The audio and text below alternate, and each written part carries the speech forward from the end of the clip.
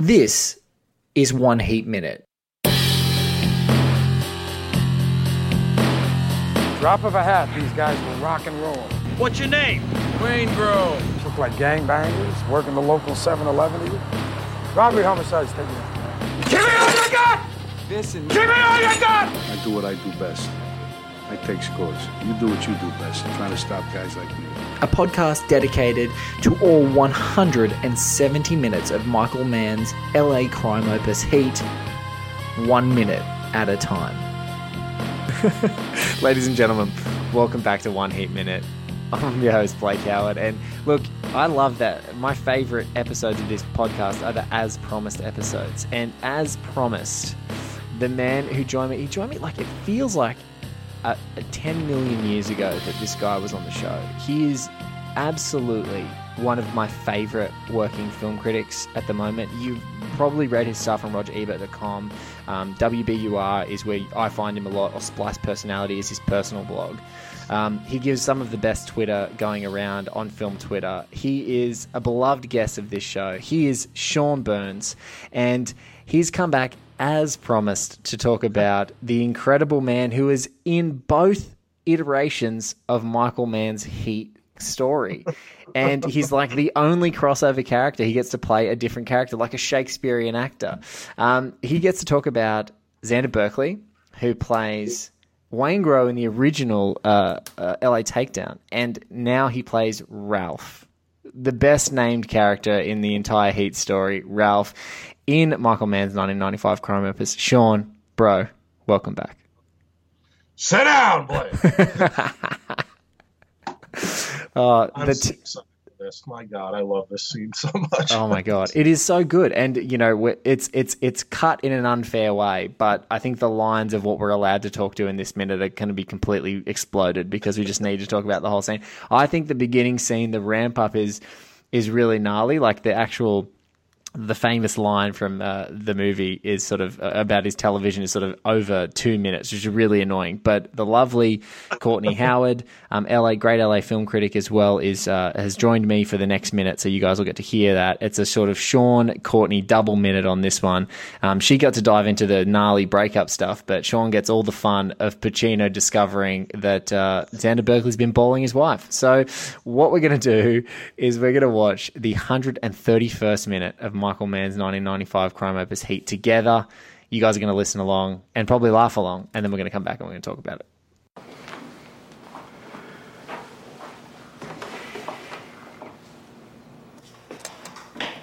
It's ready. Vincent.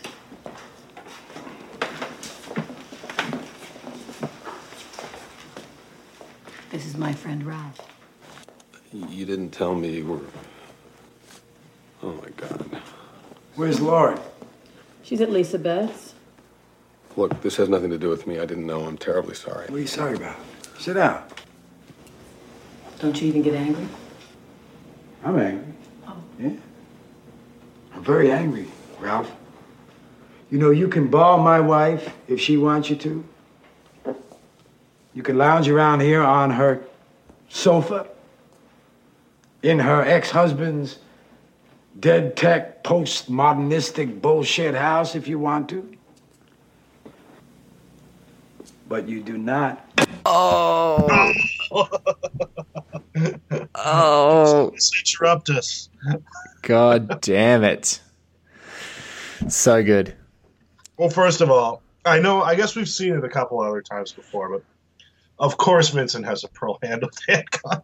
If you look at all the fucking jewelry this guy wears, with the bracelets and the necklaces, like even his gun has to be blinged out with the pearl. He's got to do it. I mean, what do you spend your money on when you've had 3 marriages and no kids? He's moved interstate. He's got a bit of coin, and he's living in a postmodern dead tech bullshit house, Sean. So he's living in there rent free. You know, it's someone else paid for that pretty house. He gets to dress for it, I suppose. I'll never forget, man. I was talking about that the first time I saw it in that theater. But when he does the matador thing of unfurling his jacket like the cape to reveal the gun, the whole thing was like, woo! It's such a great here it comes moment. Like, I was talking about the physicality of Pacino in this performance, but it really is. All I can think of is the bullfighter where he's just like presenting the gun and he puts his hands on his hips in that like Superman pose. Oh my God. Jumps his chest out. It's and it goes from complete. What I think I love about his performance at the beginning of the scene, it goes from like this bewilderment, like how many people have stumbled home, really shitty day at work, or whatever the case may be. He's got the shades on and the ties all askew. It's just he just looks like shit. The worst he's looked in the whole movie. Yeah, the least put together. And then he walks in and looks at. He sort of gets a glimpse at her and then at Ralph and at this situation. And he's just like there's disbelief on his face. He looks at him, takes his sunglasses off, and she does that great. She's so good, Diane Venora. Oh my God, she's good. She whispers in his ear, "This is my friend Ralph." She's got like she's in the corner of the screen. She's got this like bitchy smile the whole time. She's just watching to see what happens. And you got it like perfect casting with Xander Berkeley because it's such an LA douchebag. Oh. And like the first thing I always go to is he's got like the sweater and the bare feet. He's got the bare feet on Al's and really loose fitting sweatpants. Like, what's he wearing? Like, where did he get those like sweatpants? LA douchebag wear. Yeah, the worst. We talked about this movie, the tension between the New York guys and the LA guys in the movie. And this is the most LA dude in the whole movie, just sitting on her sofa. and I love how he ramps it up. This is such perfect Pacino because he's like, "I'm very angry, Ralph." That's my favorite line in the movie. "I'm very angry, Ralph." It's like, I know your name now. You're not getting out of it. Is this one of the best scenes ever where you assume that Pacino is going to punch someone in the face and he doesn't? Like, how many ways could this scene have unfolded? But I love that man like made this scene very specifically to like go, I'm gonna subvert your expectations here. I'm gonna make it another reason why these people are gonna get into a bit of a fracas. They're gonna have a bit of an argument. And I think Sean sent me a note the other day, and I'm gonna drop it in right now. I'm not gonna play it while we're talking on the phone because Sean and I know it too well. But in just 10 seconds, you guys are going to listen to an original clip from Crime Story, where Dennis Farina is in the Vincent Hanna position here. A different play, a different like essay on this scene. And you can see why it doesn't totally work in the way I think that man eventually gets it to work so goddamn perfectly in this movie. But it has got the guy, I'm just Googling, vamping here. It's got the guy... Stephen Collins is the douchebag in this movie. Stephen Collins of Seventh Heaven and some, very, very gnarly sexual charges that he had for like underage people that kind of tarnished his entire career, fairly untarnished his entire career. But Stephen Collins, who's like the lovely sweet guy in All the President's Men, that you would have seen him there as like the noble member of the Democratic National the Republican National Convention who's there. Star Trek, right? Who's the guy in the jumpsuit? Yeah. Boring ass Star Trek movie. And he's here as the douchebag that Ralph plays in Crime Story. So we're going to just pause right now. You guys are going to listen to that scene, and then we're going to come back and just sort of talk about Michael Mann being the guy who needed to do this multiple times to get it right.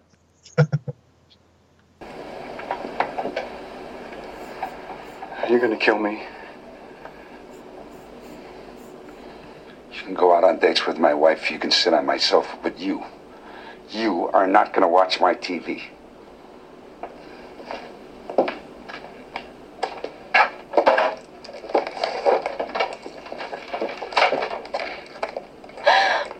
Michael. All right, there we go. That scene. Sean. Well, it's another thing that happened to Chuck Adamson, right? Yes, another thing. Chuck like this was a story Chuck Adamson, like, man's just a vampire for if you tell him anything, it's going to end up in a movie. A great one. Or a TV show or another movie, and he'll just keep doing it. until he gets it right. It's almost like the core story he'll tell you and he'll take it and he might go up verbatim because that's where he thinks he's got the power, and then he just turns the screws on it. Like, I like this so much, but it just doesn't... I want the guy to feel like when he walks in the room that he's going to get in deep shit. And like that's what's great about Xander Berkeley for the great LA douchebag performance of Ralph is that he looks really scared and like he towers over Pacino.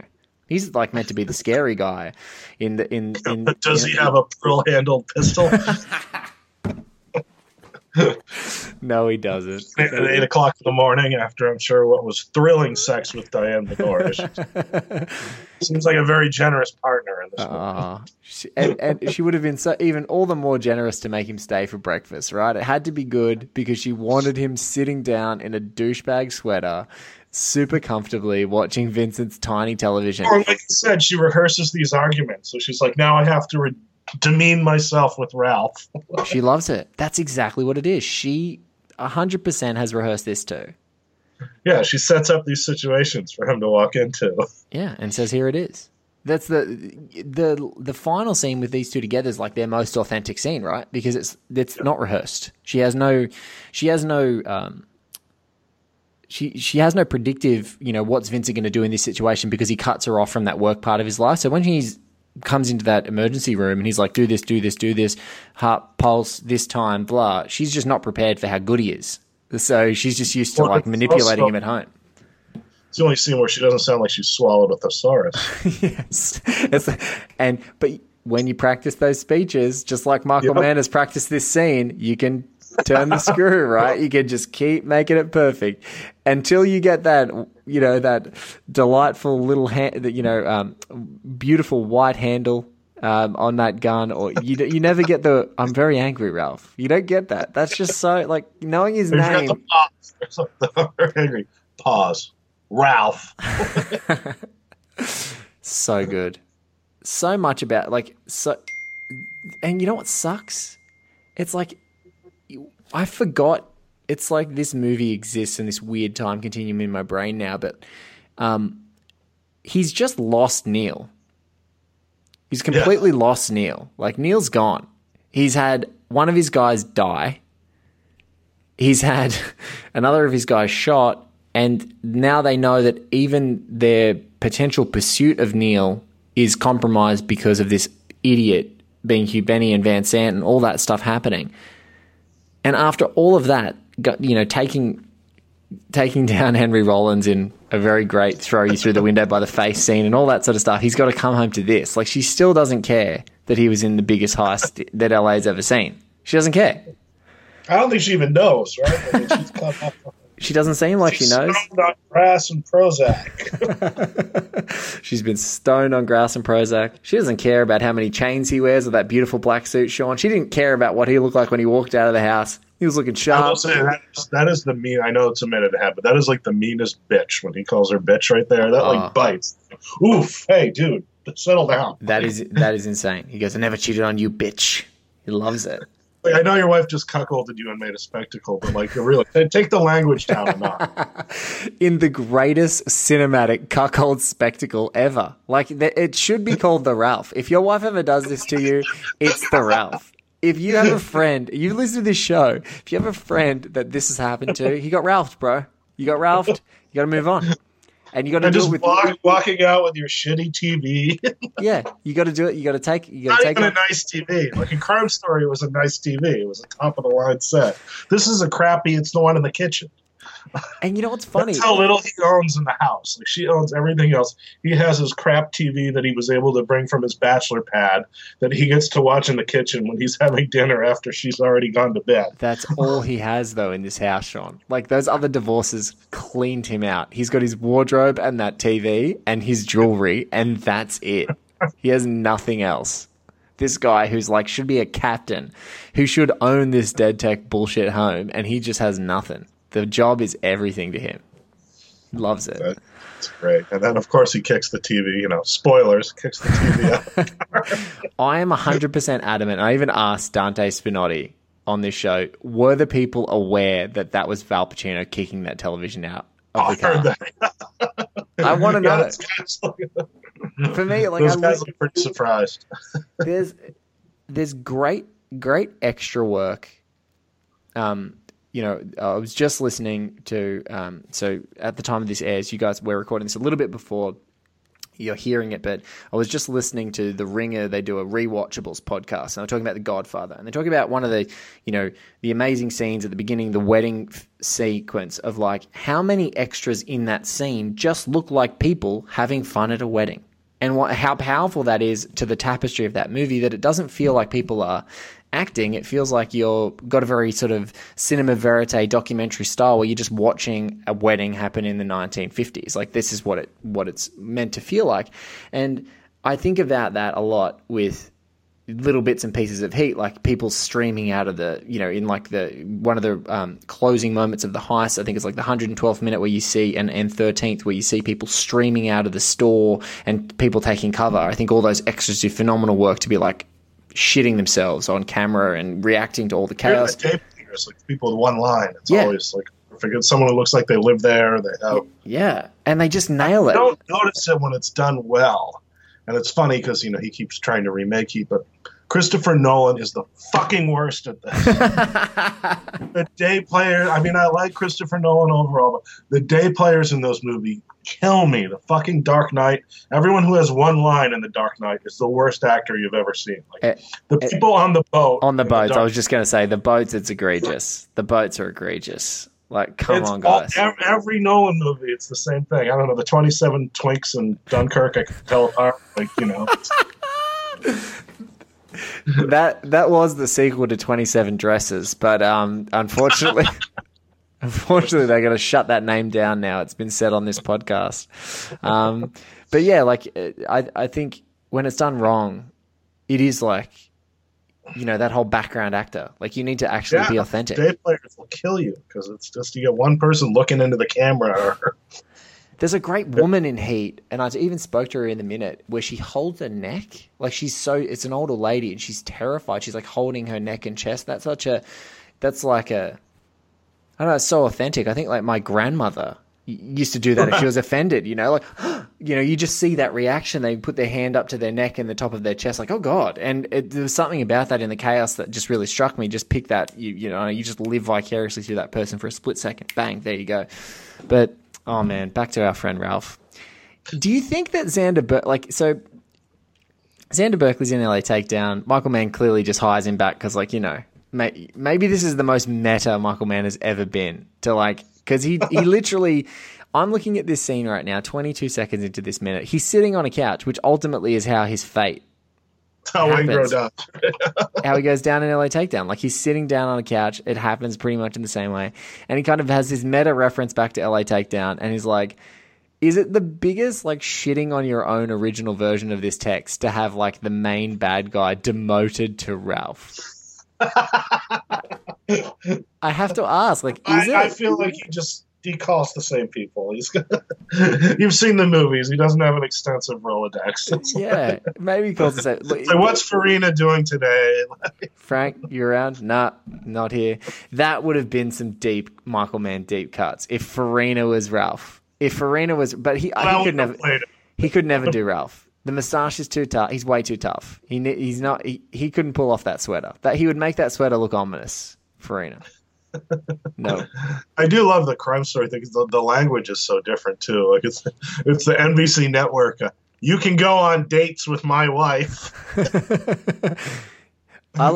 Balling someone's wife is such a is so affronting a phrase. It's just it's so, oh God. And especially the weird Pacino. I don't know where Pacino gets his accent from half the time when he says ball. He talks about going the Vermont on ramp. Vermont?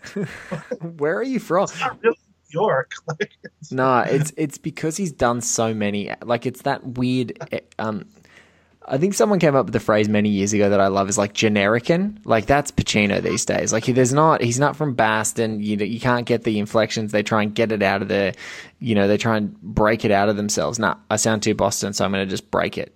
And it's this weird generican accent where sometimes you catch a bit of it and you're like, oh, is that New York City? No, it's not. It's weird. It's a weird version of New York City. Yeah, Vermont was always the thing. Vermont on ramp.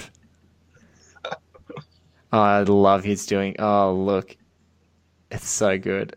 And Ralph just doesn't even drop his coffee. Like, we're 30 seconds in. He's still got his coffee in his hand. You think he'd just go, I gotta go. Make any sudden moves. The guy's a gone. I suppose you're right, but I'm just looking at him like, I would put the coffee down.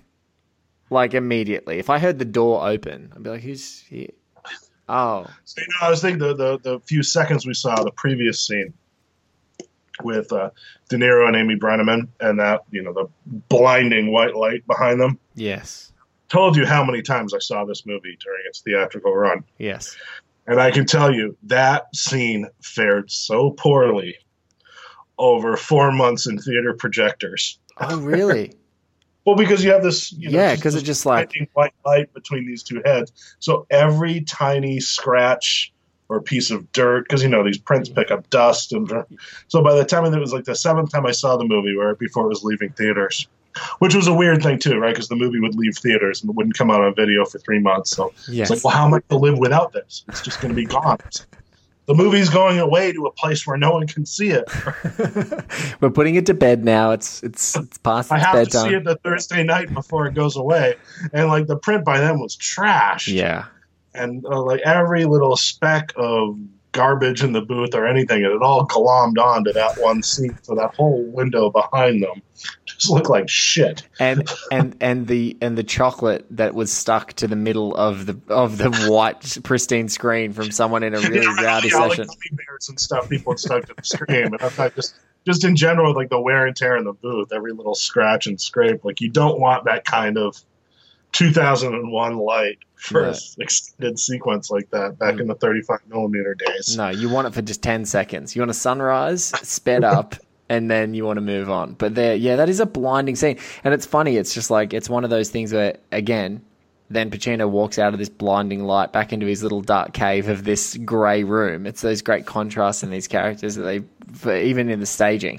And he just comes into this little dark room. And it feels like I don't know about LA, because I've never really lived in a pure sort of desert town like that where people can sort of get away with wearing a suit. But one thing that's always struck me is I live in Sydney and it's hot. Like, summer is hot. Like, in the days it's humid. It's not dry heat. A little bit north in Australia, in like Brisbane, northern Australia, in Queensland, the sort of northern state on the eastern seaboard, is like it'll progressively get to that dry heat zone, and then it'll get tropical as you head really further north. But it's like, I can't imagine just wearing a black suit and a black shirt in LA as a New York guy who's like, New York's cool. Like, it's, summer is still very lovely. It's August, then it's it's season. Then it's sticky, right? Then it's quite balmy. But there's nowhere for the air to go. It's trapped in all the further. Yes. The first, I grew up in Boston. The first summer I spent in New York City, I was like, oh well, this is disgusting. Like Boston, there's an ocean. Like the air at least moves sometimes. And same with Sydney, we've got the ocean. So the closer you are to the city, even when it's hot, it's still bearable. But I think of LA and I'm like, it's desert. Like, although right on the coastline, obviously Malibu's and things like that, it's nice. But it's like, these guys are in the city, they're driving around in cars. It's all just this urban, like, everything's tarmac, like the entire city, basically. It feels like that. So it always feels really hot. And especially Xander Berkeley in this cold house wearing a sweater. Like, come on. What month is this? This must be in the winter months. It has to be. It has to be that they're shooting it.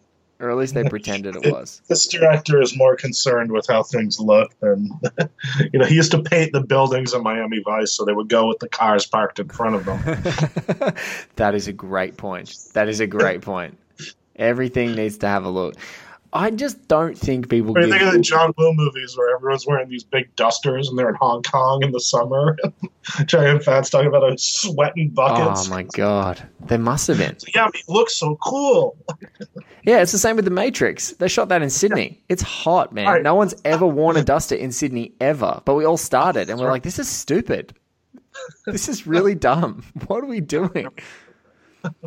There is not enough credit given, besides in these conversations between people on One Heat Minute, for Al Pacino's actual bewildered to fired up performance in this scene. It literally takes, he's like, I'm very angry, Ralph. He still looks bewildered. His eyebrows are really high. And then the focus starts to come in. And that's when he's like, and as he's stalking towards Ralph, Xander Berkeley does this gesture. He puts his coffee down and he holds his chest. There's never been a more LA douchebag I'm scared of you posturing than holding your chest. He's holding over. It's the worst smirk Venora gives in the upper left-hand corner of the screen. Like, this is playing out exactly the way she wanted, and she is delighted. Yes. And I think he senses that because that's when he turns away from Ralph, and then he turns and he starts lighting into her. And it's like he's just waiting. Once he locks him in, it's actually the start. It's the start of a ramp up of that conversation. So it's like. He's looking at Ralph. He's got his hands on his hips, and he tells him to sit down. And that's when she's got that really. And he looks over at her, and it's like 30 seconds of this ramp up where he goes from bewildered to like, "I'm gonna kick your ass." Like, I actually am still kind of semi deciding whether I'm gonna kick your ass in this scene, and he just does. He's good. He's real good in this movie. He's real fun to watch in this movie in a cinema with people. Like, when you've got a group of people, he is just the comedy relief. He is just on fire. He's on fire. People don't understand it when you watch it at home by yourself. It was a couple years out from Glengarry, but it's the same thing. The scene with Kevin Spacey, where it's just you stupid fucking coach. and then the ramp up starts. But here, like, he drops the C word, and then he's like, "So who told you?" And that's when it builds into the screaming. Yes.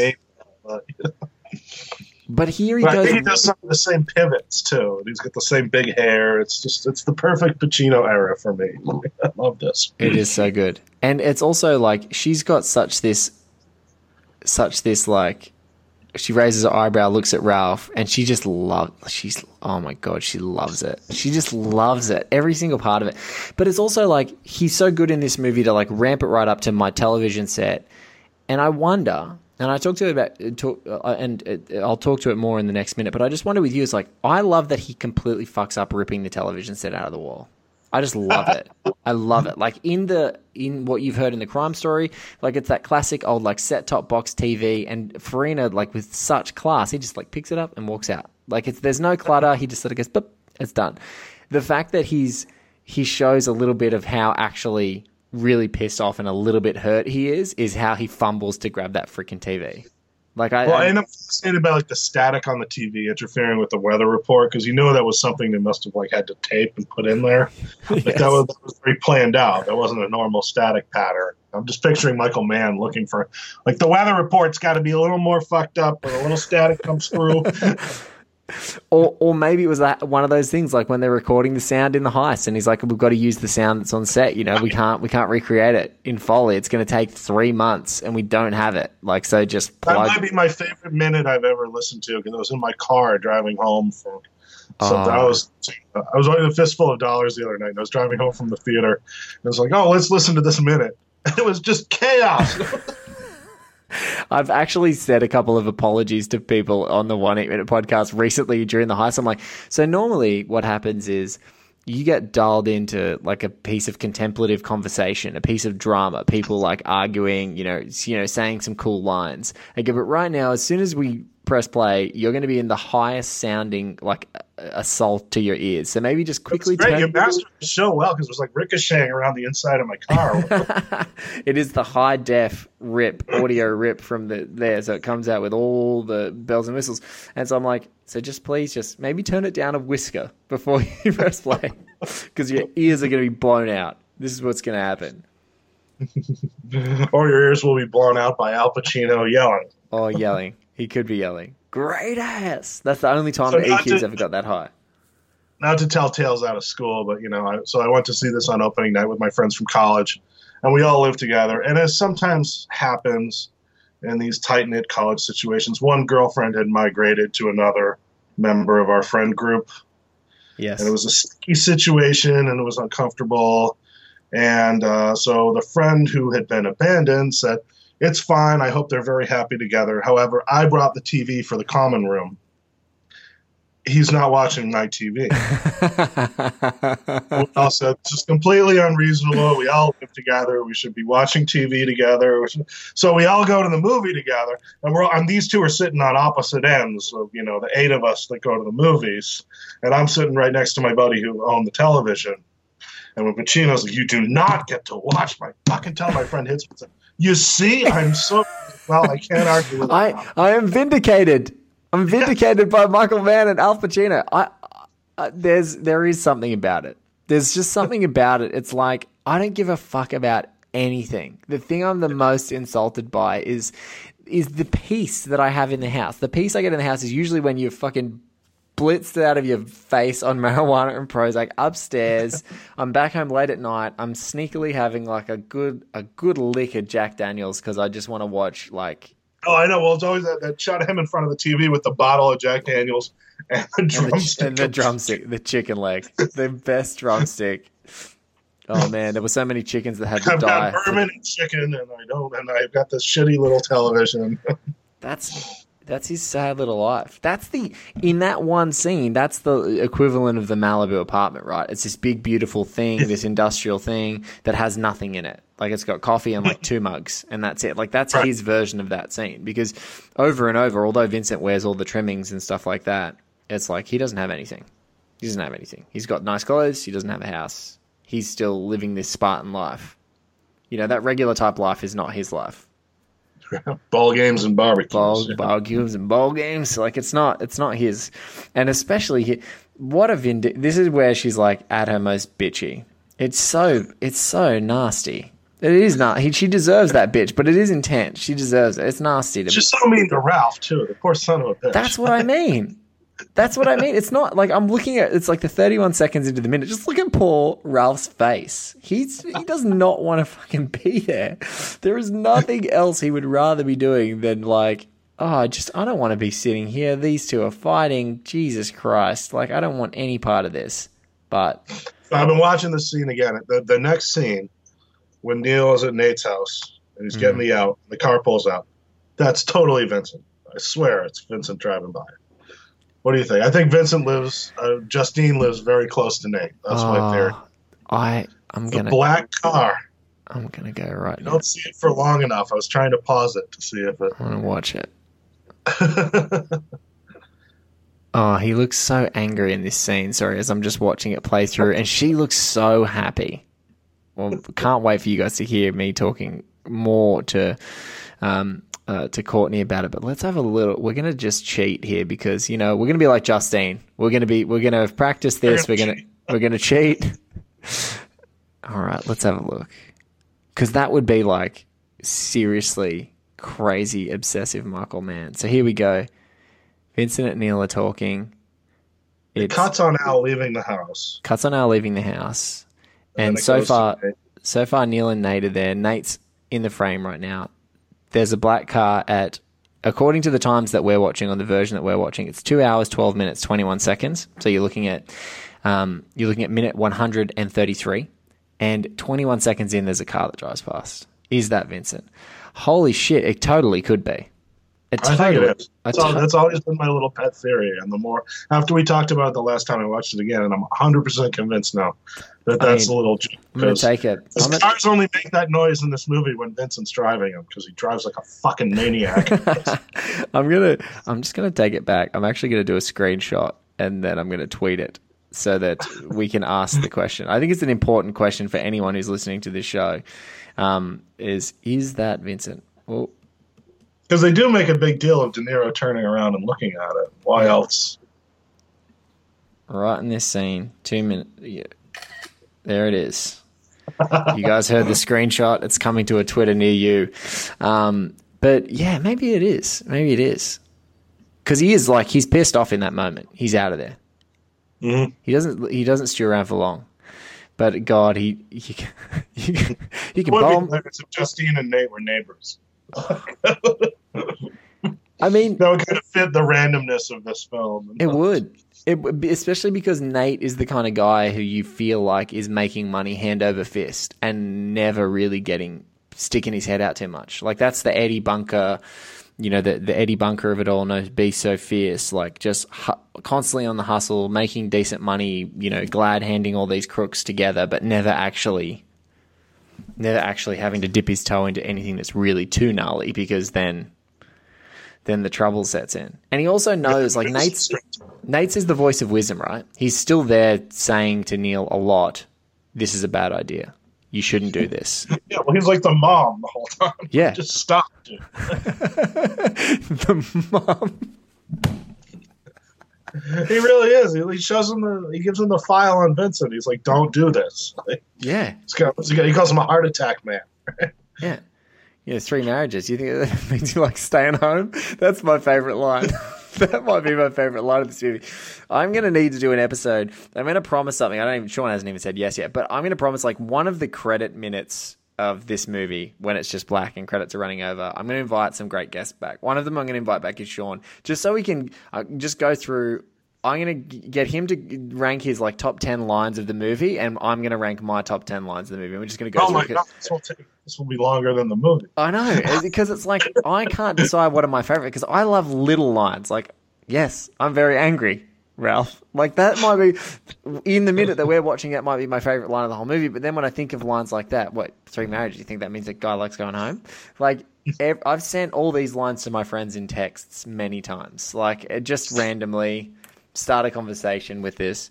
Decided to become a born-again good citizen. That's a good one too. That's really good. I have to demean myself with Ralph. I have to demean myself with Ralph. Right there. How mean is it? It's so much meaner to Ralph than to Vincent, almost. Like she's just. I'm offended that he doesn't have his shoes on and his feet are on the couch too. But listen, if you're wearing a sweater in LA in the summer and sitting on the couch, you deserve everything you get. You deserve the scolding from Al Pacino. Dude's feet. I don't know. It's hotter where you are. Maybe you don't. No. He can't be barefoot on my couch in a sweater with my wife. That's even all the more offensive. That's all the more offensive. I'd like to hear Farina say that. Oh my God. Farina could have given it some venom, right? That's when you watch this movie and you think about it's the one thing that we haven't really talked about, you and I, but in the show it hasn't come up. It's like clearly Mann knew in a couple of his versions, whether it's like that scene from Crime Story or whether it's LA Takedown, the whole movie, he knew that the movie that he wanted to make was somewhere there. Like he knew that the whole epic, it hadn't materialized into the whole script and finding a way to make the ending. But there is something to be said that we only really talk about often in sports of like, I know that this script can work and I know these lines of dialogue can work if better actors say them. Like there is something to be said, and like that Farina one, when you take away the constraints of it's a network television show, you would give anything for the Dennis Farina version of this scene. You would give anything for it. He would freaking go off. He would be Darlene Flugel, death bless her soul. I was in love with that woman. Oh my, Mrs. Torello. That would to live die in L.A. She was just sex to me when I was They would a kid. be wonderful. They would be wonderful in that scene, because if they could get dead serious, they would have a field day with it. But that's what I think. It's like you go pound for pound, and it's almost like LA Takedown is like taking this out to. It is like having a go like a Shakespearean script and putting it on in like a local theater, and then taking it to like Broadway and going, okay, we can actually hire real people who can do this dialogue justice and actually sell it. And this whole scene. That's why every scene hangs on it. That's what they're so great together in this movie, Venora and Pacino. Like the shittiest and best to each other at different points of this movie. And it really like Shakespearean actors, they both know how to play. I mean, that's the funny tension with it, because we talk about how, like De Niro is, I think, our lifetime's the best actor in close-up. And the movie utilizes that very well, where he gets all of his big scenes, you're like locked in. Or you think of all the great De Niro scenes, period, with like Goodfellas, with the cigarette when he's looking at Maury, or all the things in Taxi Driver. You just put like close up on De Niro. And, Pacino, like, he keeps the camera back because he knows he's the theater actor. This is the Shakespeare guy. And that's why it's so wonderful in this. We keep coming back to the Matador's cape and the entrance. Like unfurls the jacket to reveal the gun. Hands on the hips. It's so over the top. But it's beautiful. Like it's over the top, but completely understated because of the way that it frames. Like, you can tell that Pacino needed to do that for him to start winding up into what he was going to deliver. But man, just like, I'm going to cut you off. I'm going to give like an audience a flash of you being that flashy, like this flashy. Hands on hips is too flashy for this movie. So we're going to just flash to it for 4 frames. No, he pushes in, right? He pushes in. Pushes right in. Pushes right into his face then. And then just you can't have too much of this, like, Shylock stuff you're doing No, here. we're done with that. We're just going to push right in. And man, I think you're right about De Niro in Close Up. But I think that Pacino has probably, I don't know if people have told him how goddamn good he actually is in Close Up as well. Like, you think of all the ways, all the times when, you know, going back to Godfather, the movie that kind of kicked off these guys, collectively the series that kicked off these guys' careers on the epic stage, is like, every time it pushes in on him as Michael Corleone, that might be one of the best 5 performances ever in American cinema. Like, and it's funny because it's so different from everything else he's done since then. Drastically different. Drastically different. Look at like a couple years later, Dog Day. You know, he's always in a wide shot, pacing back and forth, and he's running around. And Justice for All, he has to storm up and down the courtroom. You know, whereas like, you know, the Godfather, you're just sitting on all of that, and you can read it. Like, all that energy is there. It's just about to explode out of his eyeballs. Yes. Or his jaw being wide shut.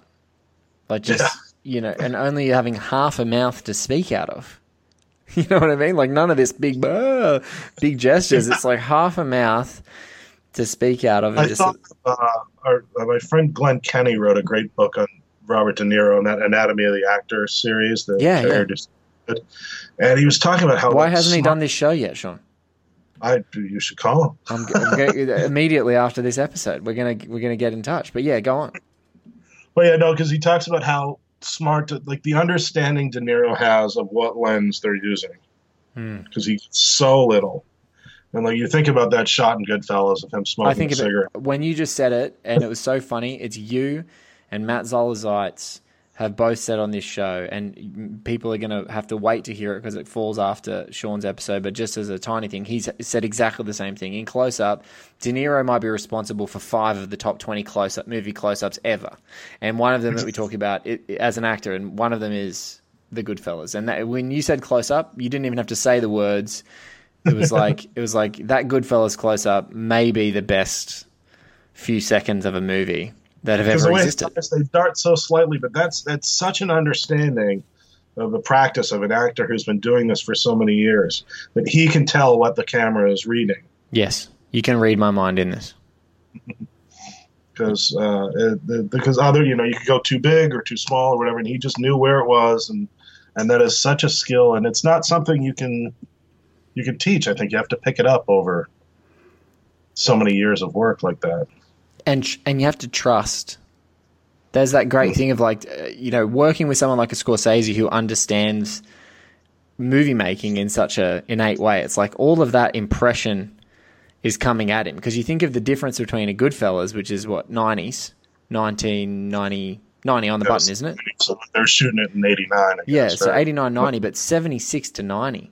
Think of how many great movies they made together in 14 years before even Goodfellas. You know, which is such a spectacular film. It's like he's having to know exactly what's going on in that frame all the time, and then being coached by like one of the best living filmmakers ever.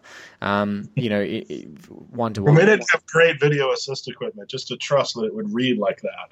Yes. Like, understanding of the... Yeah, there's none of these unbelievable... None of these red camera playbacks that you can just play it back and go, see... No, they had probably video tap yeah. HF feed, you know, probably showing it to him in black and white. Yeah. But, you know, they picked out like that flicker of the eyes. Because I remember I was 15 years old in the theater, and I was like, he's going to kill Maury.